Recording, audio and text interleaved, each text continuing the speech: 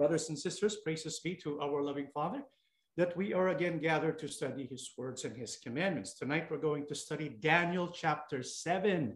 And this is about the little horn. Now, many of you probably have not heard about the little horn. So this will be basically our introduction about the little horn and the impact the study of the little horn has in our preparation for the great day of our salvation. Now, we left off last week with Persia, right? We saw that Darius and Cyrus the Great, they overtook Babylon, and so they became the conquerors of Babylon, and they became the next great empire to rule throughout the world. So it started with Babylon, and then Persia Mede took over. And so we go now to Daniel chapter 7. However, Daniel chapter 7 takes us back to time.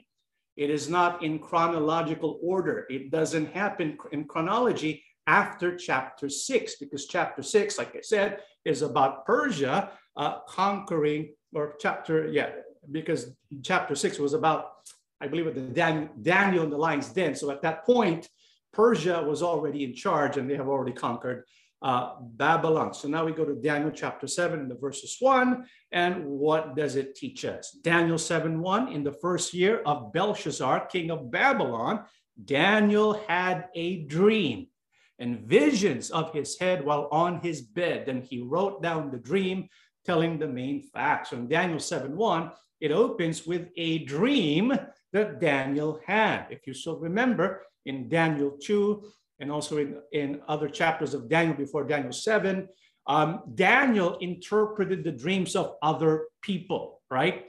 However, in Daniel 7, he had his own dream.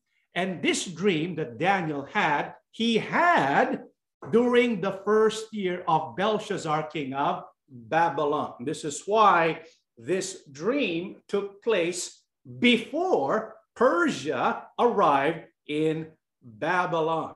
Daniel had a dream, and he wrote down the dream, telling the main facts. So he gives us an outline of what the dream is about, the main facts, and not necessarily the minute details of his dream. So Daniel chapters 1 through 6 describe the life and times of Daniel, all the way to Persia, right?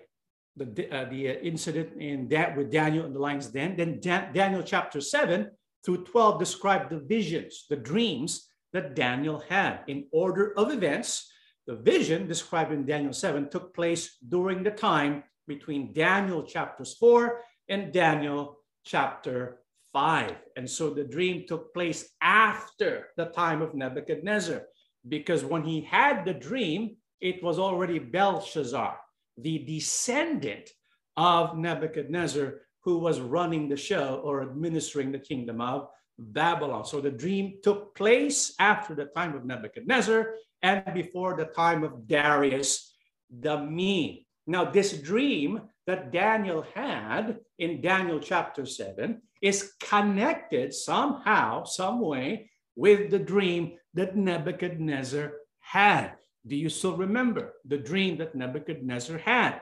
Well, he dreamt of a large statue with different metals: gold, silver, brass, iron and clay, right? And then this statue was destroyed by a stone. We studied this prophecy and this dream, and we know it represents the different kingdoms that will rule the world, beginning with Babylon.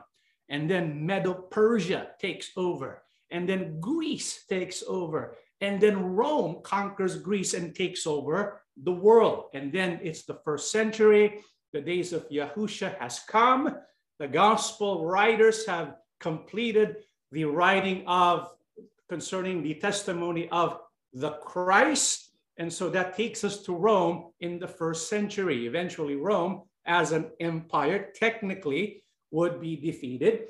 And this took place around 476 AD. However, when we look at the dream, the iron and clay continues all the way to the end time. So somehow, some way, Rome is still involved but with a mixture of clay. This represents a future Roman Empire that we don't know about yet. It's something that we look forward to, because right before the stone will come to destroy the statue, which represents Yahushua and the everlasting kingdom, there's going to be this future Roman Empire. There's going to be the feet that is made of iron and clay, because the stone will destroy the statue, making contact with the feet made of iron and clay. And so Rome, which technically ceased to be an empire in 476 AD, somehow still has influence behind the scenes,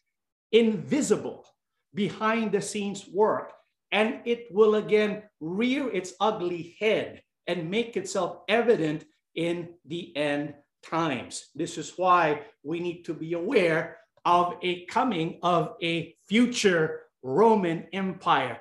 And we believe that the dream that Daniel had is connected with this dream that Nebuchadnezzar had. So let's go to Daniel 7:2-3, and let's look at the dream that Daniel had and see how it connects with the Nebuchadnezzar's dream.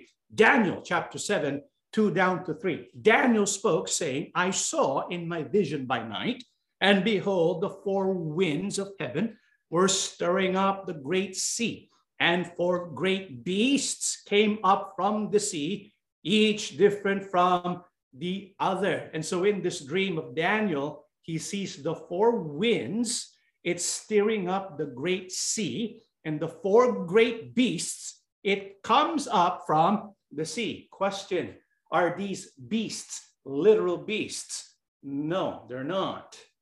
Is this sea a literal sea? Most likely not, because this is a dream. It is a vision. Not only is it a dream, it is a prophetic dream. It speaks of events that will take place in the future. And so the beasts that he sees in his dream represents something else. It is symbolical of something else. And so we need to look at scripture to give us an idea of what the symbolism found in Daniel's dream is all about. For example, when the Bible teaches in prophecy about the sea or many waters, what is being referred to? In Isaiah 17:12-13, woe to the multitude of many people who make a noise like the roar of the seas, and to the rushing of nations that make a rushing like the rushing of many waters. The nations will rush like the rushing of many waters. God will rebuke them and they will flee far away. And he chased like the chaff of the mountains before the wind, like a rolling thing before the whirlwind. And so in the prophecy of Isaiah, multitudes of people, nations are depicted as the seas and water. You see the symbolism that represents many people, many nations. It is the sound of rushing mighty waters. And this is also found, this symbolism is also found in Revelation 17:1-15. And one of the seven angels who had the seven bowls came and talked with me, saying to me, come, I will show you the judgment of the great harlot who sits on many waters.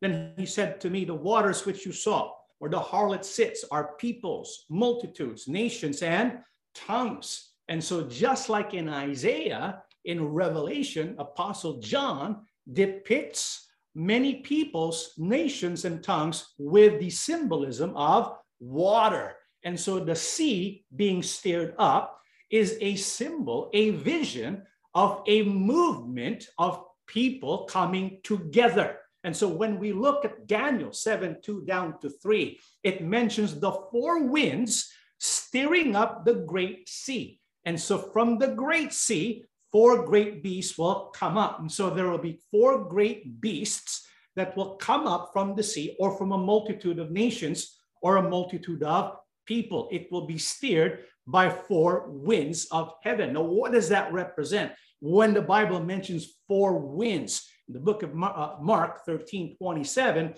then he will send his angels and gather together his elect from the four winds, from the farthest part of earth to the farthest part of heaven. And so the four winds, usually when it's used in the Holy Scriptures, it represents global or worldwide in scope. The phrase four winds is often used in the context with the four cardinal points of the compass, namely north, south, east, and west. And so the four great beasts represents four kingdoms, four kings, because in the book of Daniel, kings and kingdoms are used interchangeably to represent the beast. And so these are four kings or four kingdoms that will come from humanity, that will come from a multitude of people from the different parts of the world. So it is a global movement, a worldwide movement that Daniel sees in his dream. This is why when we look at Daniel chapter 7, verse 4, let's look at the first beast or the first kingdom. The first was like a lion and had eagle's wings. I watched till its wings were plucked off, and it was lifted up from the earth and made to stand on 2 feet like a man, and a man's heart was given to it. And so that's the dream that Daniel had about the first beast. And so the first beast was like what? A lion. But this lion, not only is it a regal creature, it was also given wings. And so if it was fearsome as a lion in and of itself, if you give it wings, it makes it even more fearsome, right? You add more power and strength to that lion. And so what is represented here as the beast that is likened to a lion that had eagle's wings? Well, what nation or what kingdom was used by Yahuwah as an instrument that represented both the lion and the eagle? Let's go to Jeremiah 49, 19 and 22. Behold, he shall come up like a lion from the floodplain of the Jordan against the dwelling place of the strong. But I will suddenly make him run away from her. And who is a chosen man that I may appoint over her? For who is like me, who will arraign me? And who is that shepherd who will withstand me? Therefore hear the counsel of Yahuwah that he has taken against Edom, and his purposes that he has proposed against the inhabitants of Teman. Surely the least of the flock shall draw them out. Surely he shall make their dwelling places desolate with them. The earth shakes at the noise of their fall, and the cry, its noise is heard at the Red Sea. Behold, he shall come up and fly like an eagle and spread his wings over Bozrah, the heart of the mighty men of Edom, in that they shall be like the heart of a woman in birth pangs. Here we find the judgment of Yahuwah God against Edom. And this was taking place because this is Jeremiah. Jeremiah is prophesying against Judah. And Judah is partnering with the Edomites. The Edomites, by the way, were the descendants of Esau. So they were blood related to the Judahite, to Judah. And so they were forming a team against Babylon. But Yahuwah is using Babylon to destroy the Edomites. And how will he destroy the Edomites? He shall come up like a lion and like the eagle. This is why when you look at the Ishtar gate that we showed you before, you will find depictions of Babylon as represented by an eagle or a lion with eagle's wings. So it is likely that the lion with eagle's wings in the dream that Daniel had was representative of Babylon. And when you look at Daniel 7:4, it also gives us further details. The Bible says it had a lion and had eagle's wings. But what happened to the eagle's wings? It was plucked off. When you pluck off the wing, the feathers, or you pluck off the wings, can it still fly? Cannot, right? And so after the death of Nebuchadnezzar, Babylon swiftly decayed and it became corrupted, and eventually they were defeated and conquered. The Bible also mentions that this lion who had eagle's wings is made to stand on 2 feet like a man, and a man's heart was given to it. And so what does that mean? It could be a description of the transformation that Nebuchadnezzar had, right? Because before his humbling experience, remember the humbling experience of Nebuchadnezzar? Perhaps he was not concerned about humanity. As the saying goes, when people destroy wantonly other human beings without thinking about their well-being whatsoever, they're acting like a beast. They're acting like an animal. It's a grisly crime.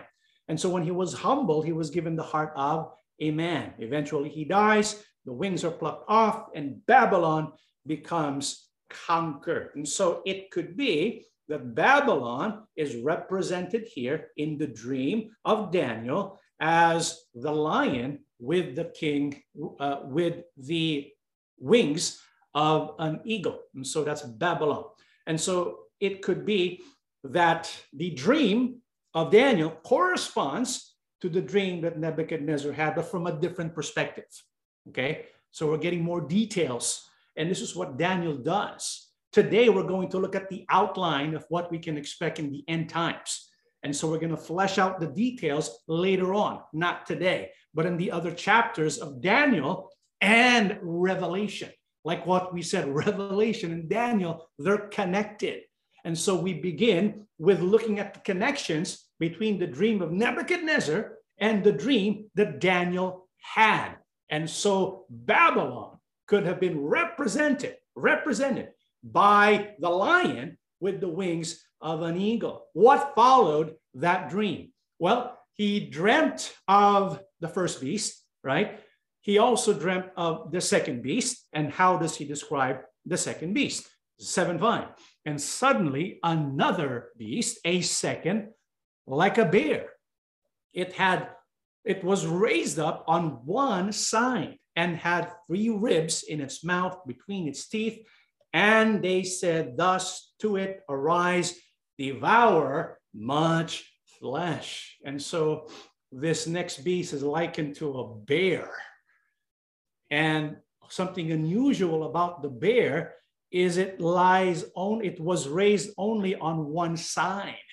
And so there seems to be a partnership, if you consider like the empire to be a partnership of 2 other empires, it seems to be favoring one side. If there are 2 empires that joined together, a unified empire, one of them dominated the other. This is why it says it was raised up on one side. But what is the distinctive mark of this empire, this kingdom that is likened to a bear? 3 ribs is in its mouth between its teeth. In other words, it's devoured 3 kingdoms. It's known, if you study its history, for its conquest of 3 notable kingdoms. And so when we look at the clues and when we look at history to see if it fits, what we find in history is the bear represents Medo-Persia. It is the combination of the Medes and the Persians. In this partnership between the Medes and the Persians dominated the relationship. This is why eventually it became known as Persia. Most think that the 3 ribs represent the 3 great military conquests when they conquered Babylon, Egypt, and Lydia. Okay, so we find the correspondence between the dream of Nebuchadnezzar and the dream of Daniel to be connected, right? And so what we find is after Babylon, sure enough, we have Medo-Persia. And so we can expect Greece to be represented somehow by the next beast, right? And so what was the third beast in the dream that Daniel had? Daniel chapter 7, verse 6. After this I looked, and there was another like a leopard, which had on its back 4 wings of a bird. The beast also had 4 heads, and dominion was given to it. And so the third beast was likened to a leopard. A leopard is swift, right? Swift in its kills, swift in its action. And then it's given 4 wings. So it's swift and fast. And so this beast, this kingdom, it devours, it destroys nations at a swift pace, not slowly like Persia. That's why Persia was likened to a bear. It dominated the world slowly. But this one's going to dominate the world swiftly, like a leopard with 4 wings. And we know the leopard represents the Greek Empire. Alexander the Great quickly conquered the civilized world by age 28. That's how swiftly he conquered the world. It was said nothing in the history of the world was equal to the conquest of Alexander, who ran through all the countries of Illyricum and the Adriatic Sea to the Indian Ocean and the river Ganges. And in 12 years, subdued part of Europe and all Asia. And it was said he didn't know what to do because at age 28, he had nothing else to conquer. Nothing else was left for him to conquer. And so he became depressed. That's how swiftly he was able to conquer the world. And so after his death, his empire was divided into 4 parts. This is why in the dream that Daniel had, it had 4 heads. Specifically, the 4 heads were Cassander, Lysimachus, Seleucus, and Ptolemy, who inherited Alexander's domain after his death. And so we can see one after the other, the dream Daniel had does correspond to the empires represented by the different metals in the dream that Nebuchadnezzar had. Babylon, Medo-Persia, and then Greece, right? And so now we expect Rome to be in there somehow, right? Rome is the empire that Daniel's going to see. But take a look at this.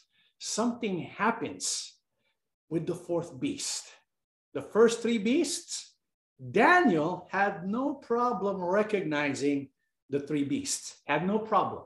This is why when he had the opportunity to ask about the meaning of the dream, an angel had to help him interpret the dream before he was interpreting the dream on his own with the help of Yahuwah, right? When he interpreted the dream of Nebuchadnezzar, Yahuwah gave him the meaning of the dream. This time, Daniel wanted to know the meaning of the dream. He had no problems with the first 3 beasts, but with the 4th beast, something different. Something different about this 4th beast. Why? Daniel chapter 7, the verses 7. After this, I saw in the night visions, and behold, a 4th beast, dreadful and terrible, exceedingly strong. It had huge iron teeth. It was devouring, breaking in pieces, and trampling the residue with its feet. It was different from all the beasts that were before it. And, take note, it had 10 horns. And so when Daniel saw the 4th beast, he said it was different.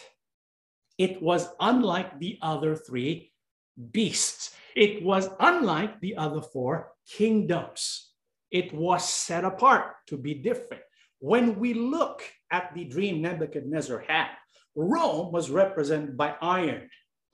But iron eventually became mixed with clay. And it takes us all the way to the end times.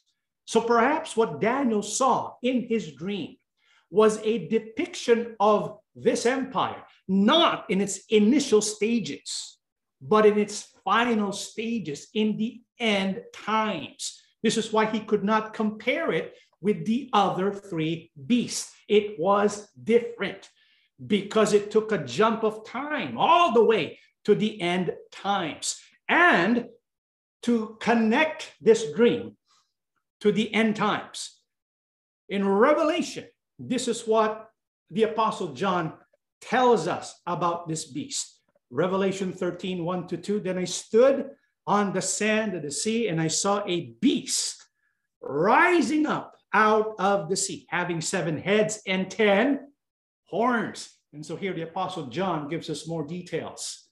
Daniel tells us it has 10 horns. Here Apostle John tells us it has 7 heads. 7 heads, 10 horns. And on his horns, 10 crowns. Must be 10 kings, right? And on his heads, a blasphemous name. Now, the beast, which I saw, was like a leopard. His feet were like the feet of a bear, and his mouth like the mouth of a lion. The dragon gave him his power, his throne, and great authority. And so what made this beast, this fourth beast, different from the other three? Well, in the vision that the Apostle John had, we are given details for why Daniel really had trouble deciphering, interpreting the meaning of the fourth beast. Because in the vision that Apostle John had, this beast is unlike any creature on the earth, because it was a combination of the leopard, the bear, and the lion. Do you see that? The other three beasts, one was a leopard, a bear, a lion, but this one is an amalgamation of all these former beasts. And so it was unique. It possessed characteristics and powers of the previous other beasts, but at the same time, it was also being driven in power by the dragon. You notice that? So this is a different beast.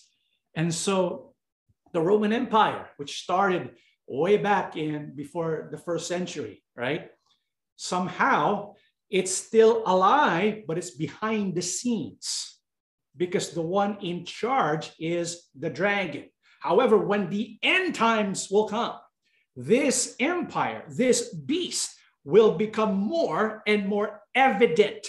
This is why we need to look at prophecy and check history so that we can be prepared for the events that are going to come. If you notice, the Apostle John describes the fourth beast, the beast, as like a leopard, like a bear, like a lion. Didn't Daniel use these animals as well? But if you notice in the book of Revelation, Apostle John regards the beasts and mentions these creatures in the order: the leopard first, followed by the bear, followed by the lion. So in Revelation, the order is leopard, bear, lion. But in Daniel, the order is lion, bear, leopard. It's like reverse, right? Why is that? Why do you think that is? Daniel was in the position of depicting the events which are going to take place in the future, right? So he's describing events looking forward in prophecy. So the lion first, the bear, and then the leopard. And so when John looks at these kingdoms, he's looking at it because from the point of view of history, he's looking backward in history. And so this tells us that this creature, this beast, is what is being depicted by Apostle John. It's the same beast depicted by the prophet Daniel. And so it had 10 horns. Now, what does that mean? It had 10 horns, and each of the horns had 10 crowns. What is the 10 crowns or the 10 horns? Well, in prophecy in Revelation 13, 1 down to 2, it mentions the 10 horns, and it wears a blasphemous name. Keep that in mind. It is a combination of the leopard, the bear, and the lion. And when we study the scriptures, whenever it mentions horns, we need to understand the Bible writers were writing using the idioms of ancient cultures. In ancient cultures, whenever they look at the horn, it is a symbol of power and authority. This is why verse 4, it uses horns to refer to power. And his brightness was at the light, and he had horns coming out of his hand, and there was the hiding of his power. And so the idiom of horn represented power and authority. In the ancient world, horns expressed the power and fearsomeness of an animal. Thus, in ancient and biblical literature, a horn became an idiom for power over or authority. And so when we look at the beast, this fourth beast that Daniel saw in his dream, it had 10 horns or 10 sources of power and authority. What could that possibly mean? What does it mean that it had 10 horns? Let's keep looking at the prophecy or in the dream that Daniel had. The Bible says that it had huge iron teeth, which could be a reference to what the feet is made of. It's made of iron, right? Breaking in pieces, trampling the residue with its feet. It was different from all the other beasts that were before it, and it had 10 horns. So far, what we know from the dream that Daniel had is there's going to be a kingdom, right? A beast, a kingdom with the characteristics of the other kingdoms, empowered by the dragon. This kingdom will have 10 horns. That's what we know so far. What else does Daniel have in his dream to describe this beast? Well, let's read Daniel chapter 7, verse 8. I was considering the horns. Daniel says his mind was in the horns. He wasn't really considering the three beasts. It was quite evident to him what that represented, but he was having trouble with the fourth beast. So he was focusing now on the horns. I was considering the horns, and there was another horn, an 11th horn, a little one. That's why he's a little horn, right? A small power coming up among them. And so this kingdom, this beast, will have 10 horns.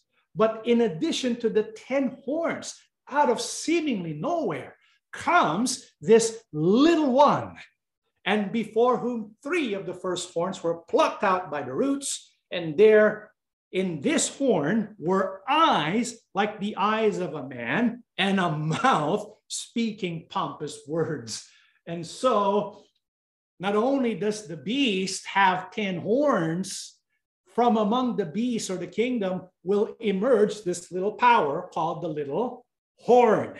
And this little horn, once it begins to emerge, the Bible says 3 of the first horns were plucked out by the roots.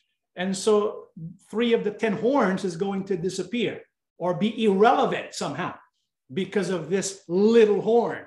And this little horn is now the subject, the focus that Daniel looks at. Because now he's saying this little horn had eyes, and he had a mouth that spoke pompous words. So what we have so far, we have a kingdom, right, with characteristics of other kingdoms. And this kingdom is driven by the power of the dragon. It has 10 horns, this beast. There's also a little horn that will come up. And after he comes up, 3 horns are going to be plucked out. And then the little horn begins to rise into power. Take note, this little horn is described by having eyes like the eyes of a man and a mouth speaking pompous words. So he's going to be arrogant. He's going to be making blasphemous statements against Yahuwah, against Yahushua.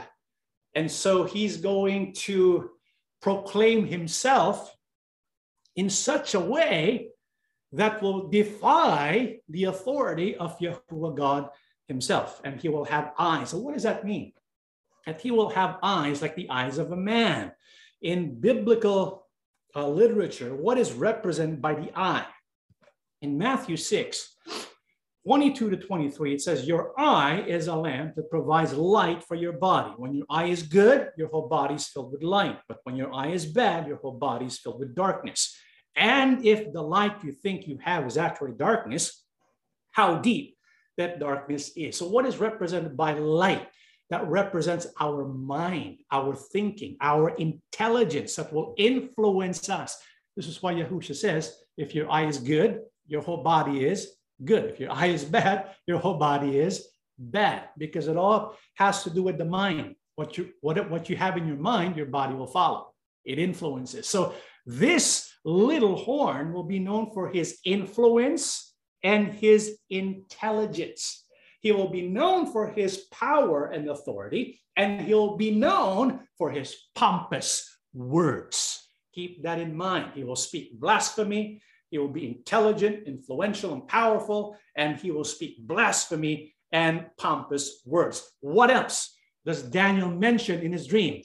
After mentioning the little horn and his rise to power, a shift in Daniel's dream takes place. All of a sudden, in Daniel 7, 9 to 10, this is what he sees in his dream. I watched till thrones were put in place, and the Ancient of Days was seated. His garment was white as snow, and the hair of his head was like pure wool. His throne was a fiery flame, its wheels a burning fire. A fiery stream issued and came forth from before him. 1,000 thousands ministered to him. 10,000 times 10,000 stood before him. The court was seated, and the books were open. And so after mentioning the rise of the little horn, right, Daniel all of a sudden sees the Ancient of Days. What does the Ancient of Days, what does he do? He sets up his throne and books were open. Question, who do you think this Ancient of Days is? Who is that who sits on his throne? With a depiction likened to a person with a hair that is like pure wool. His throne was a fiery flame, its wheels of burning fire. Who could that be? Well, we get an idea and a clue in the book of Revelation 4:1-4, but I think you already know who that is.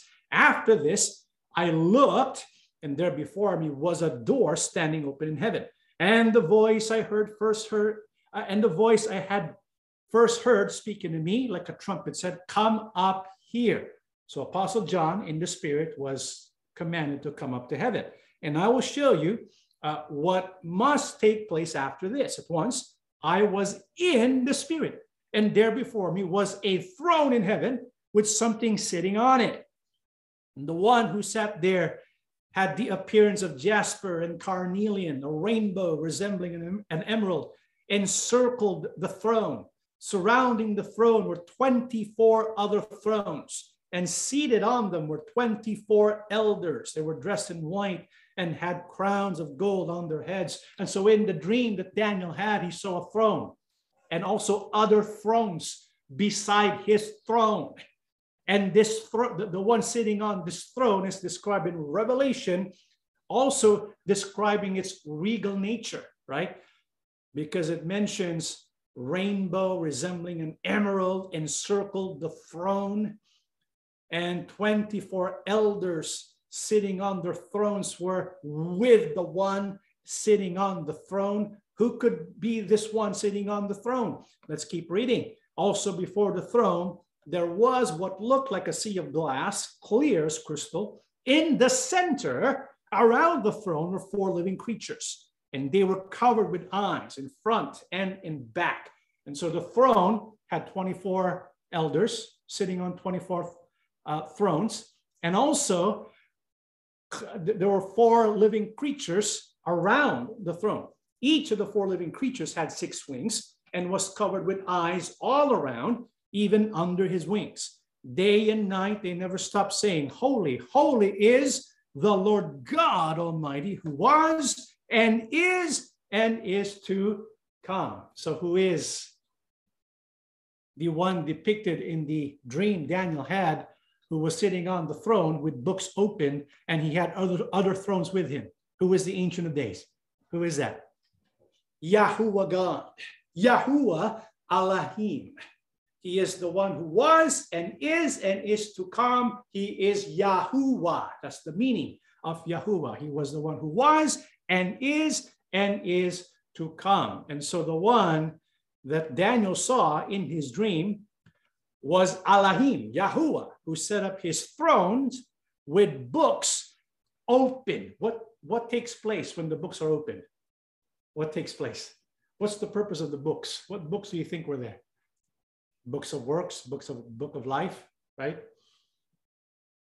And so it was open. What is that used for? It's the purpose of judgment, and we'll see that later on. And so this is what is depicted in the dream that Daniel had. But he's not finished. Daniel 7:11-12. I watched them because of the sound of the pompous words. And so the little horn keeps butting in, right? He just interrupts the vision, the dream that Daniel had, and his focus again shifts back to the sound of the pompous words which the little horn was speaking. I watched till the beast was slain and its body destroyed and given to the burning flame. As for the rest of the beasts, they had their dominion taken away, yet their lives were prolonged for a season and a time. So as the dream continued, Daniel saw the vision of this little horn speaking pompous words being slain and then given over to the burning flame. And so Elohim sets up his throne with books opened, and then the dream takes Daniel to see the beast being slain and his body given to a burning flame. And after that, what happens next in the dream of Daniel? Daniel 7, 13 and 14. I was watching in the night visions, and behold, one like the Son of Man. Who could that be? The Son of Man. Who is that? Do you know? Do you have any idea who the Son of Man is? Yahushua. So in this dream, there was the Ancient of Days, and he also sees the Son of Man coming with the clouds of heaven. He came to the Ancient of Days. Who is that?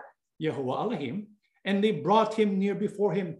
Then to him, to Yahushua, the Son of Man, was given dominion and glory and a kingdom, that all peoples, nations, and languages should serve him. His dominion is an everlasting dominion, which shall not pass away, and his kingdom, the one which shall not be destroyed.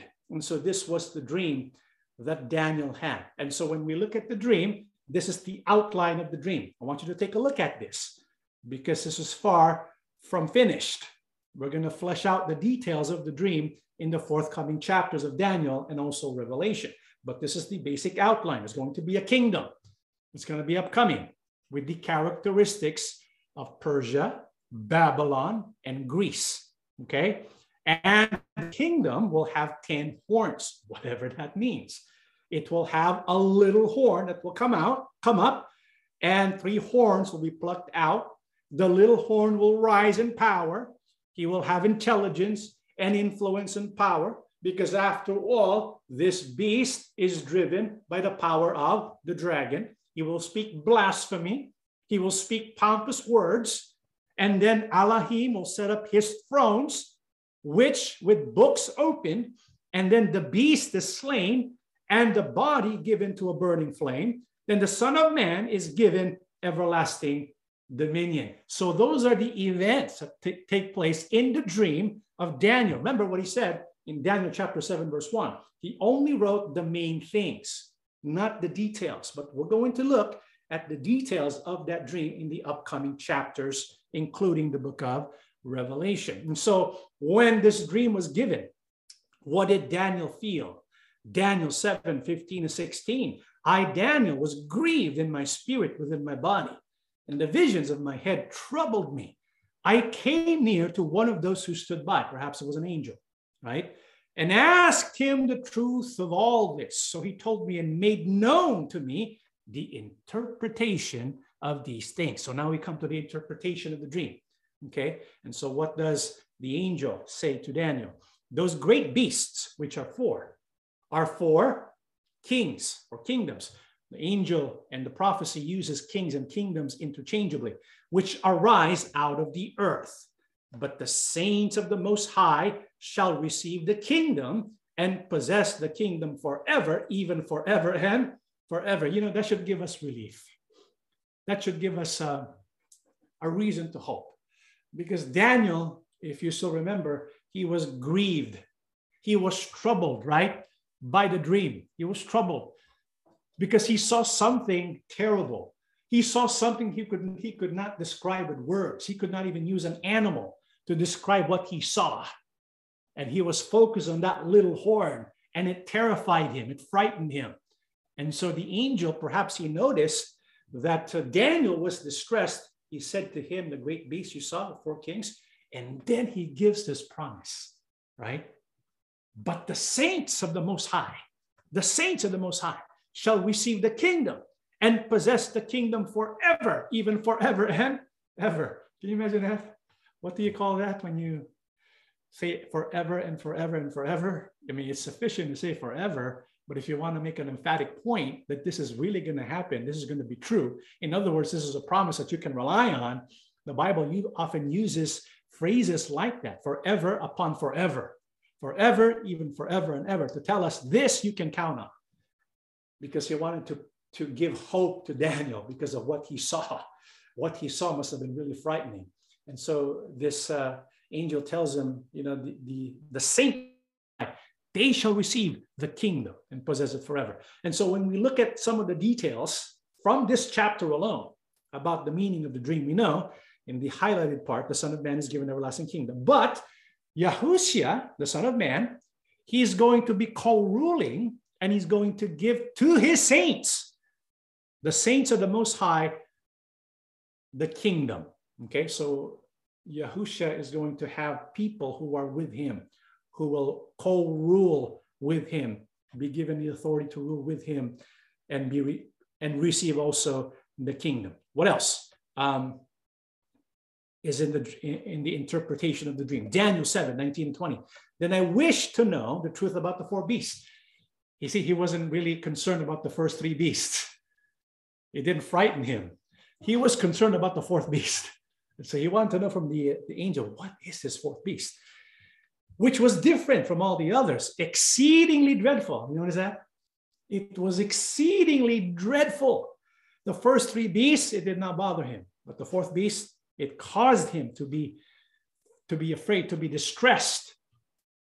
With its teeth of iron and its nails of bronze, which devoured, broken in pieces, and trampled the residue with its feet, and the 10 horns that were on its head, and the other horn. What is that other horn again? The little horn, which came up, before which three fell, namely the horn which had eyes and a mouth which spoke pompous words, whose appearance, his appearance, was greater than his fellows.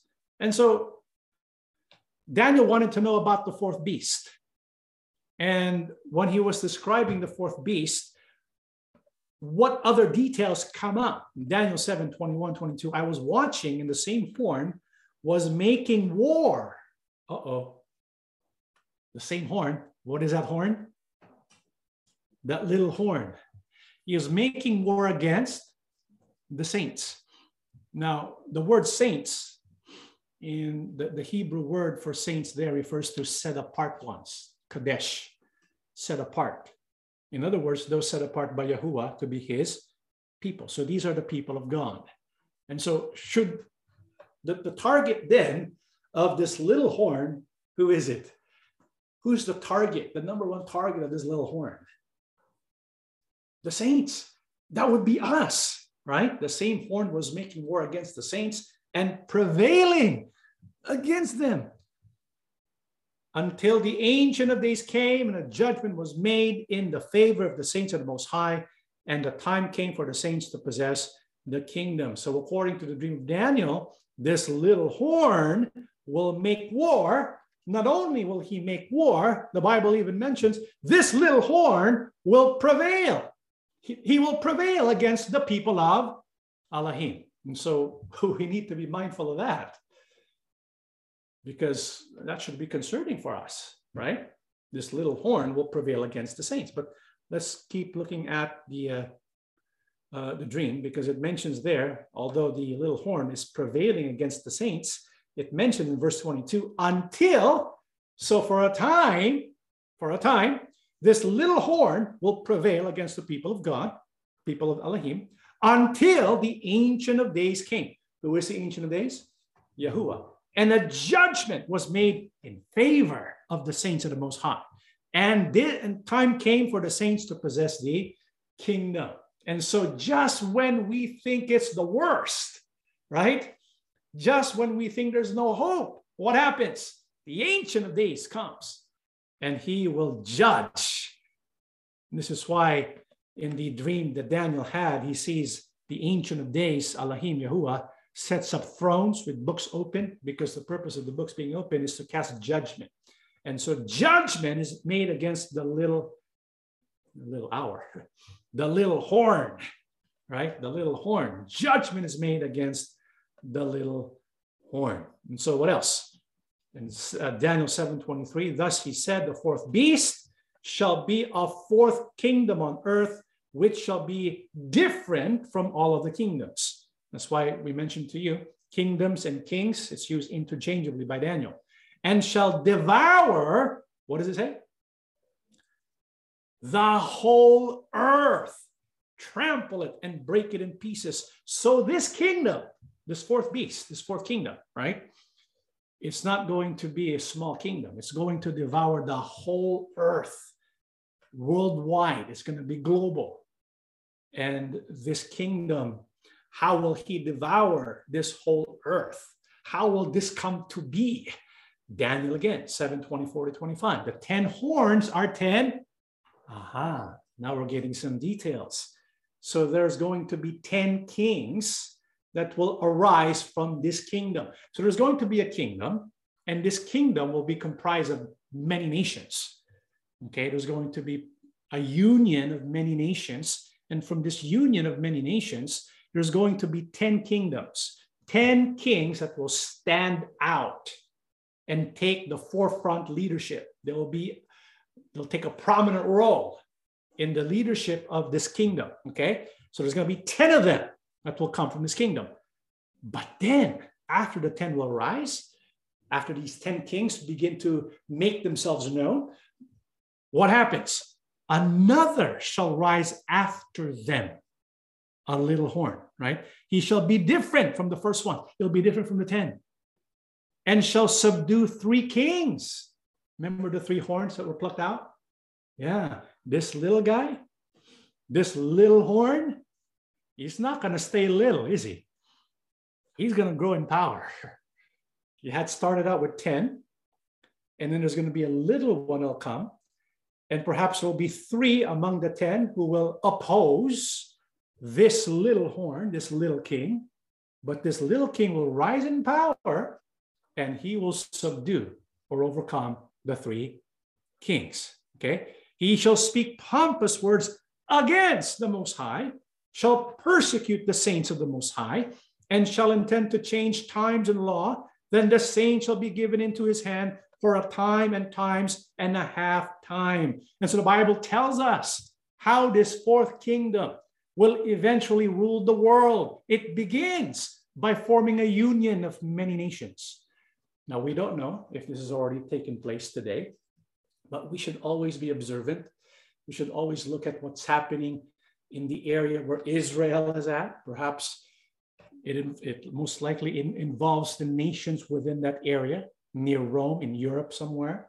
Okay, we don't know who the main players are, but there's going to be a union of many nations. And from that union of many nations, look out for 10 leaders who will stand out, because they're going to be prominent. However, they will not last long, because there's going to be a little one. There's going to be one that will emerge. Perhaps no one suspected. He will emerge, and he will conquer, and he will overcome the 3 kings, and he will take over. And what will he do? He will speak pompous words against the Most High. So this little horn will rise, and he will subdue the 3 kings. And then he will make war and prevail against the saints. How long will he prevail against the saints? If you read verse 25 at the bottom, then the saints shall be given into his hand, the hand of the little horn, right? And this little horn will subdue and overcome the saints for a time and times and half a time. This is an idiom of time mentioned in Hebrew. And in the today's English version, it gives us the meaning of that.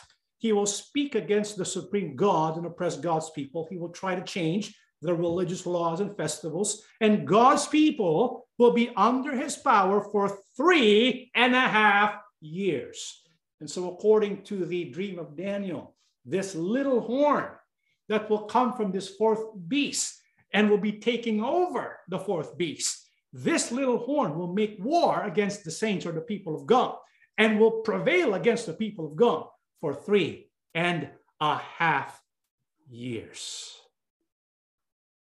And just when it seems like there's no hope, what's going to happen? 26, 27, but the court shall be seated, and they shall take away his dominion.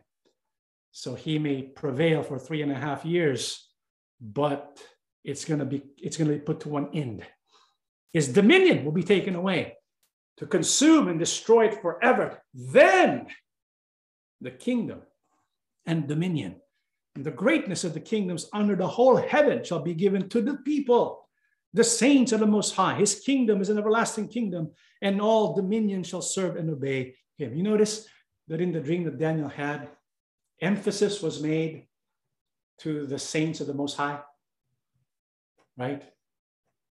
Because that's the good news. That's the gospel. There's good news for the people of God who will prevail, who will endure. This is why the message in the dream of Daniel, although it provokes fear, because Daniel was indeed concerned about the dream, but it's also a message of hope. Do you see the hope? Do you see the hope in the midst of pain? Often in prophecy, what is depicted as painful and suffering, if you look in the middle, when you look at its essence, you're going to see hope. This is why we need to look with the eyes of faith. When we look with the eyes of faith, we will see hope in the midst of pain. And so even in this dream, you find repeatedly in Daniel chapter 7, the promise, the awesome promise that Yahuwah makes, which is the people of God, the saints of the Most High, they will be given the kingdom, which is an everlasting kingdom, and all dominions shall serve and obey Yahuwah and Yahushua. And so Elohim will set up his thrones. He will judge the little horn. The Son of Man will be given everlasting dominion, and the saints of the Most High will receive the kingdom. And so that's the outline of the events that will take place in the future. Okay? This is what we have to look forward to. Are you excited? No? But look at what this is how Daniel concludes in Daniel 7:28. This is the end of the account. As for me, Daniel, my thoughts greatly troubled me. He was so troubled, look what happens. And my countenance changed, but I kept the matter in my heart. And so this dream took place during the reign of Belshazzar, but he did not mention it to anyone, kept it to himself until he found the way to write it down and make it part of the Bible. Right? And so this dream really troubled him. It troubled him, it grieved him, it caused his countenance to change. And when we think about that, it takes a lot to trouble Daniel, right? I mean, when he had to go to the lion's den, it was nothing to him, right? The lion's den, it was nothing to him. But this dream really troubled him. And that makes you think about exactly what this little horn is able to do and what the tribulation is all about. This is why we have to prepare ourselves, brethren, for what is to happen, for what the little horn can and will do against the saints of Elohim. So we need to be prepared. This is the outline that Daniel gave us. And so in the future chapters of Daniel and the book of Revelation, we're going to flesh out, we're going to identify who the little horn is. You probably have an idea who the little horn is, right? And its connection with the fourth beast, the last empire that is to emerge, and what's going to happen in the end times, and what we need to do to prevail. Perhaps some of us are concerned, and if we have faith, we should be concerned, because as human beings, we don't want to witness these events, right? Little horn does not sound intimidating. Little horn, does it sound intimidating to you? But what Daniel saw was completely different. It's a good thing Daniel did not give the full details. He only gave us the main points. If he would have given the full details, we probably would be troubled and grieved too because of what he saw. Do not underestimate what is about to happen, brethren. If we have faith, we need to prepare for these events. However, we should not be overcome by fear. We should not be overcome with anxiety or worry. Why not? Because there's a promise that Yahushua makes. What is that? Let's read the final passage of our studies today, the book of Revelation 3:10 down to 13. Because you have kept my command to endure, I will also keep you safe from the time of trouble, which is coming upon the world to test all the people on earth. This is what Daniel saw. A global event to test the people of the world. Yahushua says, keep my command to endure, and he will keep us safe. Verse 11, I am coming soon. Keep safe what you have so that no one will rob you of your victory prize. I will make those who were victorious pillars in the temple of my God. They will never leave it. I will write on them the name of my God and the name of the city of my God, the New Jerusalem, which will come down out of heaven from my God. I will also write on them my new name. What is that new name? I don't know. We'll find out, right? If you have ears, then listen to what the Spirit says to the assemblies, the churches.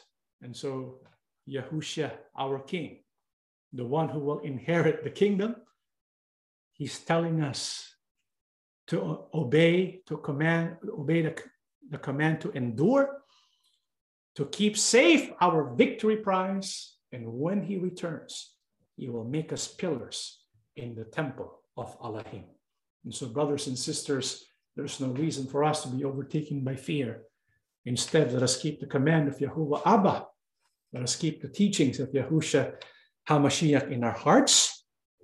And let's move forward with faith and trust that we will prevail.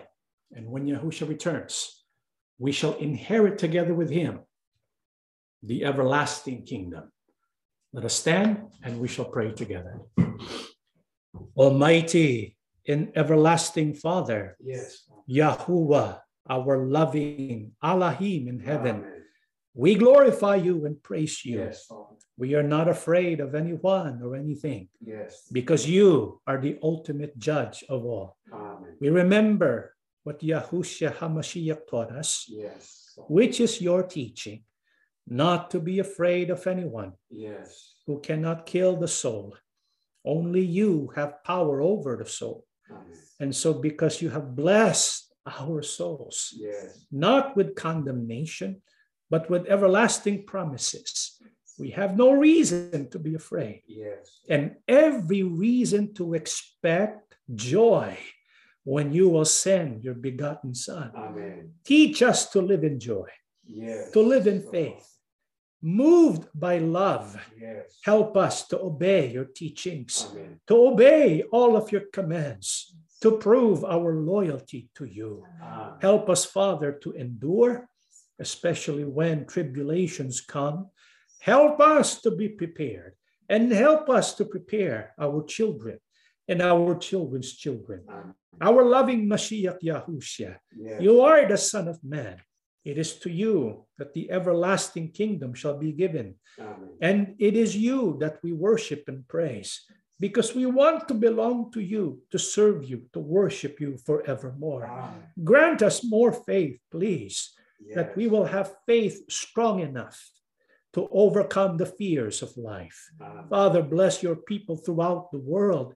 Listen to our pleas, Yes. listen to our cries, Yes. and heal your people everywhere. Yes. And may you bless us even in these times of hardships. Amen. We believe, loving Abba, you have listened to our prayers. Yes. For we ask and beg everything in the name of our Lord and Savior, Yahushua HaMashiach. Amen. Amen.